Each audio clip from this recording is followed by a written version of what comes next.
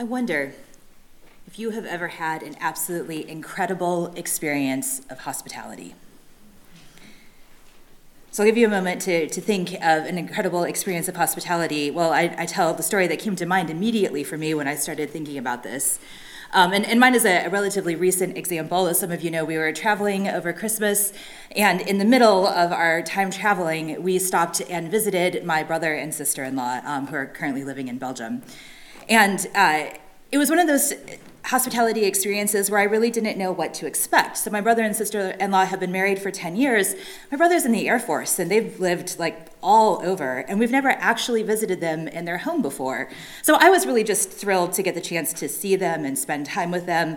But it turns out my sister-in-law has an amazing gift of hospitality. If you ever go to Belgium, I'll give you their address.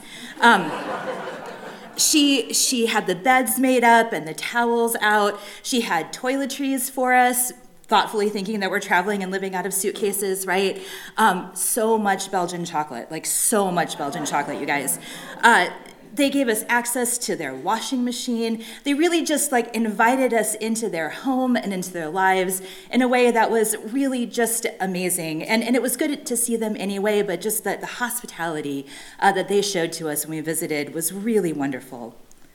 So I wonder if you have an experience that's similar to that. And I would guess that even if the particulars of your experience are quite a bit different, maybe involve less chocolate, I would guess at the core, someone took the time and put in the effort to truly think about what would make you feel welcome, what would make you feel comfortable, what would make you feel loved. And I think that's what we all desire when we experience hospitality, whether we're the guest or the host, right? We like experiencing this, we like creating this experience for others. We desire this connection that makes us feel or makes our guests feel loved and welcomed. And I think that this type of generous, loving hospitality gives us a taste of the kingdom of heaven. And so, if it gives us a taste of the kingdom of heaven, we shouldn't be surprised when we turn to the Gospels and we find examples of Jesus showing hospitality. And so, as part of our focus on what God has shown us is good, today we're going to look at how Jesus shows hospitality in the story of the Samaritan woman at the well. And I will say it's an incredibly rich passage, so I feel like I'm just skimming the surface, but we're looking at Jesus' hospitality. And then we're going to think a little bit about how we can both accept Jesus' hospitality and then extend that generous hospitality to others. So let's start by diving into the story and walking through this encounter between Jesus and the Samaritan woman. And let's consider what type of hospitality Jesus shows. What are the characteristics of the hospitality that Jesus shows? And I'm, in the tradition of preachers everywhere, going to focus on three. Right, yes. Jesus upends our expectations about giving and receiving hospitality. Jesus knows and meets our deepest and truest needs. And Jesus' hospitality extends to everyone. So I think one of the first things that we notice in this passage is that Jesus reverses our expectations about giving and receiving hospitality. So when the passage begins, Jesus is the guest. The Samaritan woman is drawing water from the well that's in her own village, and Jesus is the traveler passing through. And so according to sort of the conventional rules of hospitality, this means that the woman should be welcoming Jesus and offering him water at the very least, and not ignoring him completely. But Jesus has to ask to receive hospitality, which, if you've ever been in that situation as a guest, is awkward at best. But not only does he ask to receive hospitality, he asks to receive water from this woman.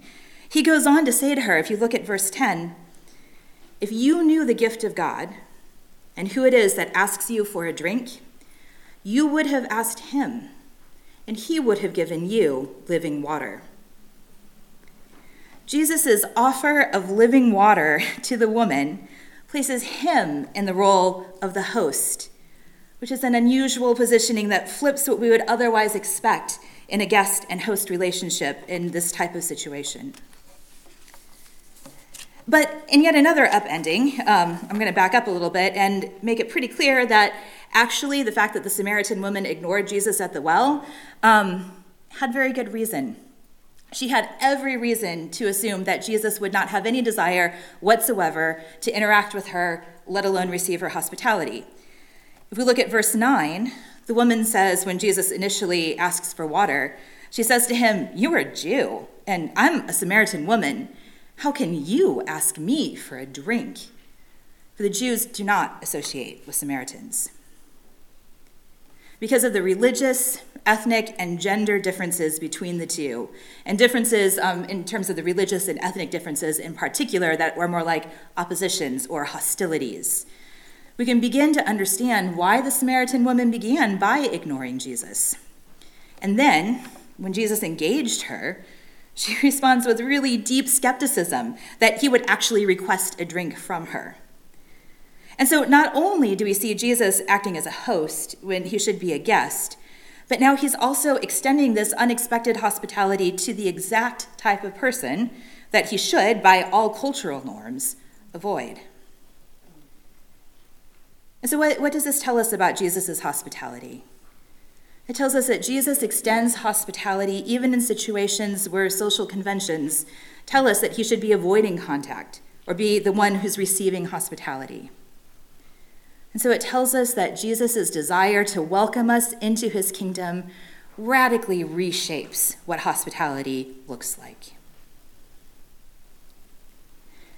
And as Jesus reshapes what hospitality looks like, we continue to see how his hospitality meets our deepest and truest needs.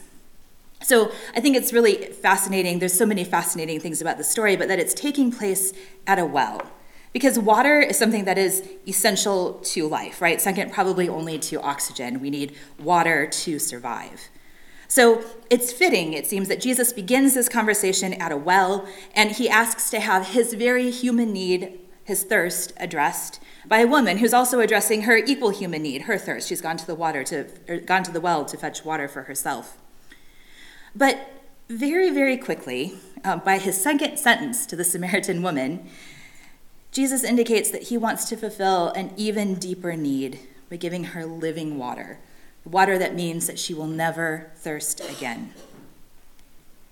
And it's not just the living water. We continue to see Jesus noticing and meeting this woman's deeper needs.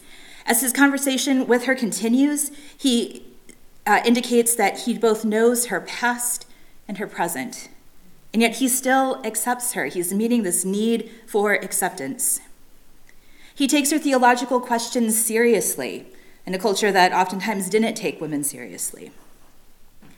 He extends an even greater act of hospitality when he tells her that even though her religious tradition is actually wrong about how best to worship God, she can still become one of those new worshipers of God who worship in spirit and in truth. And finally, he meets her longing for a Messiah by declaring to her that he is the promised Savior to come. We all know that a good host considers our needs. But as this story shows us, Jesus has the ability to look beneath the surface and see what our deepest needs are. And his living water flows into all of those places. And then the third thing that I want us to notice about Jesus' hospitality is something that we've touched on slightly already. The surprising hospitality that Jesus shows to someone whom he could have ignored with no comment or criticism whatsoever from the people around him.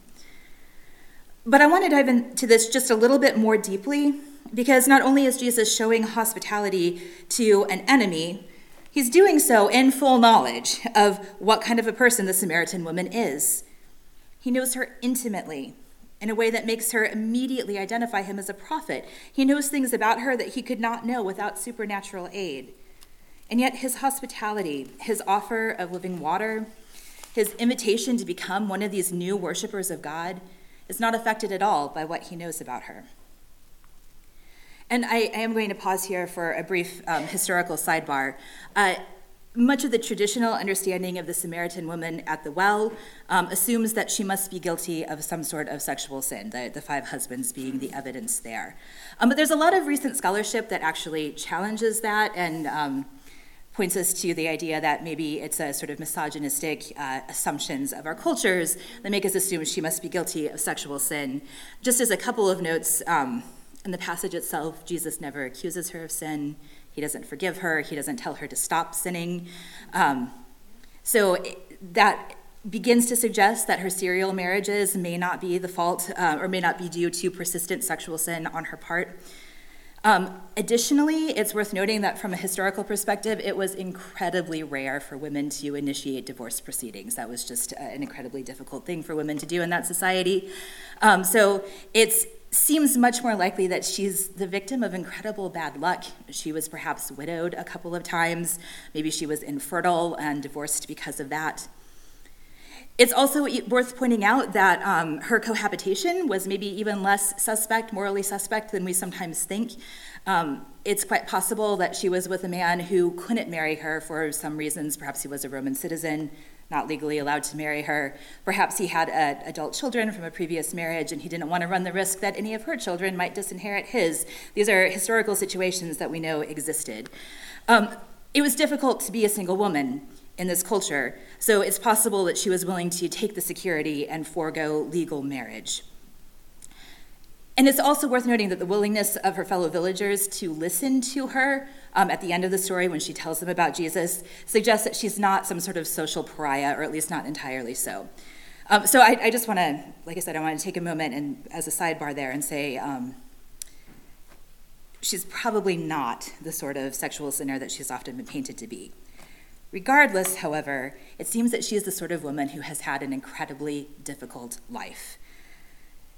And it seems that it's also reasonable that she could expect that she would receive some sort of judgment or maybe just revulsion from someone who knows her entire life story, which is why she's not sharing that with Jesus when he asks her to bring her husband. But when she talks with Jesus, that revulsion, that judgment never comes. The offer of hospitality remains extended with no reservation. And so in this, Jesus is showing us that there's no preconditions for receiving hospitality. If a Samaritan woman who has been married 5 times can receive it, then truly Jesus is showing us that God's kingdom is open to everyone. So if Jesus shows us hospitality in these ways, I want to spend the next several minutes of this sermon thinking about what this hospitality means for us, right? We see what it means for the Samaritan woman, but what does it mean for us who are reading the story today? And I will end by thinking about what it looks like to extend Jesus' hospitality, but actually I want to start by looking at what it looks like to receive Jesus' hospitality. And I want to start here because I think it's often easier to be the one giving hospitality than receiving it, especially if we're not in a position to easily reciprocate. And I will say a quick overview of the literature on hospitality, both secular and Christian, shows an overwhelming, I would say almost an exclusive focus on how to show hospitality. When I finally broke down and did a Google search for how to receive hospitality, all I got was a series of websites with corporate policies on accepting gifts from clients. So that this is apparently not something that people are talking about extensively. But I think if we look at the story, we can see that even the Samaritan woman demonstrates how difficult it can be sometimes to receive hospitality. So if we look at verse 15, where she says to him, "Sir, give me this water so that I won't get thirsty and have to keep coming here to draw water," I think it's possible that we can read this as actually not a true request, but mildly sarcastic. Because in her previous challenges to Jesus, she tells him that he shouldn't be asking her for anything. She points out that he has nothing with which to fetch water from the well. She asks him if he really thinks he's greater than the patriarch Jacob, who gave them this well. This all to me suggests that she's not actually in a place where she's open to receiving Jesus' hospitality, at least not yet. And I wonder sometimes if we react in the same way to Jesus' hospitality. We wonder if he really can provide what he promises. And maybe we say the right thing, right? We say, sure, give me that living water. That sounds like a great idea. But all the while, we're lowering our pitchers down into the actual well that we can see right next to us. And I'm going to pause right there and just say, because hopefully this may be helpful to some of you. I wrote that, and I'm like, oh, that's a great thing. I bet that's something that I've done. And then God kind of like walloped me over the head this morning at the silent retreat with the way that I was currently doing that. So This is the danger of writing sermons, that sometimes you actually have to apply them to yourselves. But I do think like we say that we want to receive from God, but then we're busy fetching our own water for ourselves. I wonder too, if the woman at the well, if she rejects Jesus' generous hospitality, not only because she doubts, which I think she does, but also because she couldn't possibly hope to reciprocate such hospitality. I think we often have the tendency to see hospitality as something that needs to be reciprocated, right? You get lunch this time, it's on me next time. I would love to host my brother and his wife again, right? They have every expectation of being able to stay with us when they visit, even if I don't have the same gift of hospitality that my sister-in-law does. In short, hospitality without the expectation of reciprocity can feel really close to charity, and that can be difficult to accept. And so if you ever find yourself in the position where it's difficult to receive hospitality, and especially that extravagantly generous hospitality of Jesus, how do we get better at receiving that hospitality? And I have a couple of suggestions for us. And the first is a very inward one. So first, I would encourage us to imitate the woman at the well, not when she's challenging Jesus, but when she begins to accept that Jesus knows all about her and welcomes her into his kingdom anyway. We can accept that Jesus knows everything about us and welcomes us into his kingdom, despite all the reasons we can see for being excluded, despite our inability to reciprocate his hospitality. And I know that this sounds really simple, but it is incredibly difficult. It can be the work of many years or perhaps even a lifetime. But I think that spending time soaking in this reality that Jesus knows us and welcomes us can help us accept this truth, that Jesus wants to welcome us into his eternal kingdom, wants to nourish us with living water, because we are his beloved children. And then the second way that I invite you to think about receiving Jesus' hospitality is actually through the sacraments, which are tangible representations of God's grace. So in baptism, we pass through the water. We're back to water again. The water of baptism is a symbol of that living water that's provided by Jesus, and we pass through it into God's family. And at each baptism and at the Easter Vigil, we also have the ability or the invitation to reaffirm our own baptismal vows. And through that reaffirmation, we can remember God's hospitality in inviting us into the body of Christ in the kingdom of God. And we also set up the baptismal font in the lobby throughout Lent, and we put a little bit of holy water in it. So you might even, when you pass by, just touch the holy water. You might touch the holy water and make the sign of your cross over yourself, or if you're not comfortable, just touch the water. And through that tangible reminder, remind yourself of God's great hospitality of welcoming you into his family. And then in the Eucharist, which we celebrate every week, God even more explicitly offers us hospitality because we come to God's table to be fed. We come to God's table to consume the body and blood of Christ, the food and drink of the new covenant, the food and drink that symbolize Jesus' sacrifice on the cross, which is the act that allows us to enter into eternal life in Christ. And I would encourage you to think about receiving this hospitality, because I think it's important that we receive this hospitality, because over and over again, the Bible emphasizes that the hospitality we show is meant to reflect and invite others into God's hospitality. It's not something that we do for our own social advancement or to get brownie points for helping others. And it's only through receiving Jesus' hospitality that we can then extend it to others. If we return to the passage in John 4, we can see this again with the Samaritan woman. She receives Jesus' offer of living water. And John calls her attention to this because in verse 28, do you notice what she leaves at the well? She leaves her pitcher, that pitcher that she brought for the tangible water, because she has something better. She has that gift of living water from Jesus. And then she goes to invite others into this gift, which is something that she couldn't do until she received it herself. And so the Christian practice of hospitality is ultimately self-effacing. It's about inviting others into God's love and care, not about impressing friends or earning brownie points. Notice at the end of today's passage, what the Samaritan villagers say. They say, "We no longer believe just because of what you said. Now we have heard for ourselves, and we know that this man really is the Savior of the world."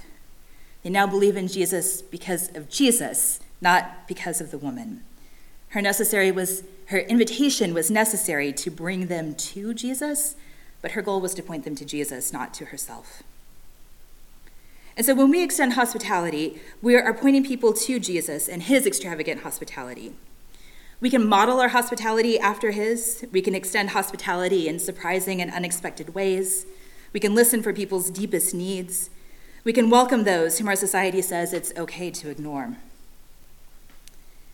But what are some practical ways to do this? And I'm going to close today with just a couple of practical suggestions. I will say Savior is an incredibly hospitable church, so feel free to take these and adapt them. I do think that for myself at least, some of my hospitality muscles have become atrophied over the last couple of years.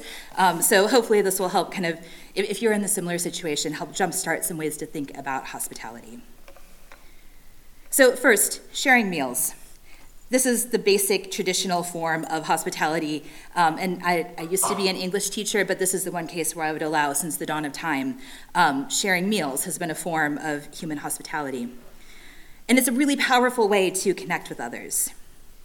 And sometimes this might look like how you imagine sort of traditional hospitality, the beautifully laid table, the carefully planned menu, all the trimmings, and that's lovely. Not all of us are incredibly gifted at that. So, this sort of hospitality might look like squeezing in an extra chair at the cafeteria, or inviting someone to join you for coffee, or currently in my home, when my 13-year-old comes home with some unexpected friends after school, just letting them raid my pantry for snacks. Another way that we can show hospitality in similar ways to Jesus is by being an active listener, an active, careful listener to others. Right, in his encounter with the woman at the well, as we've discussed, we see Jesus willing to listen and engage. He draws the woman out, even though she begins the conversation in shock that he even wants to talk to her, and he remains engaged in the conversation even when she challenges him. And even when Jesus knows more than the woman realizes how much of an outsider she truly is.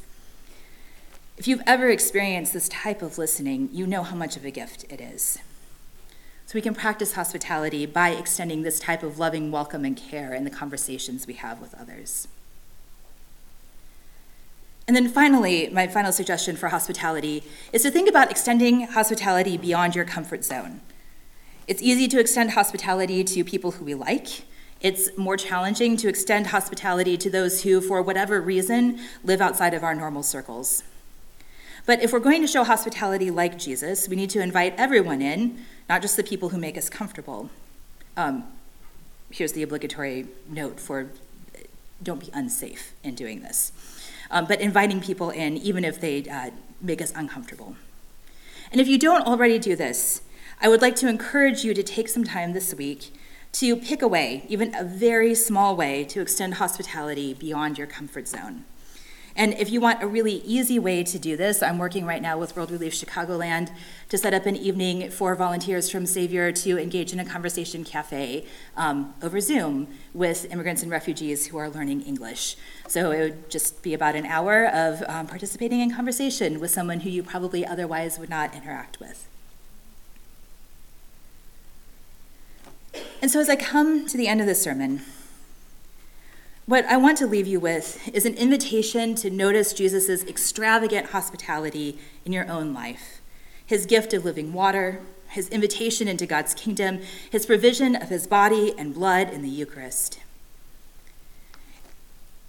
It's easy to get caught up in the act of hospitality without stopping to receive from Jesus. And I want to encourage all of us, and I very much include myself, to spend time enjoying the kingdom life into which we have been ushered through the waters of baptism by the death and resurrection of Jesus. But like the woman at the well, may we be so amazed by this hospitality that we want to extend it to others, inviting them too into the life of the kingdom. Let our hospitality then be a tangible expression of the love and the care and the welcome that Jesus extends. Amen.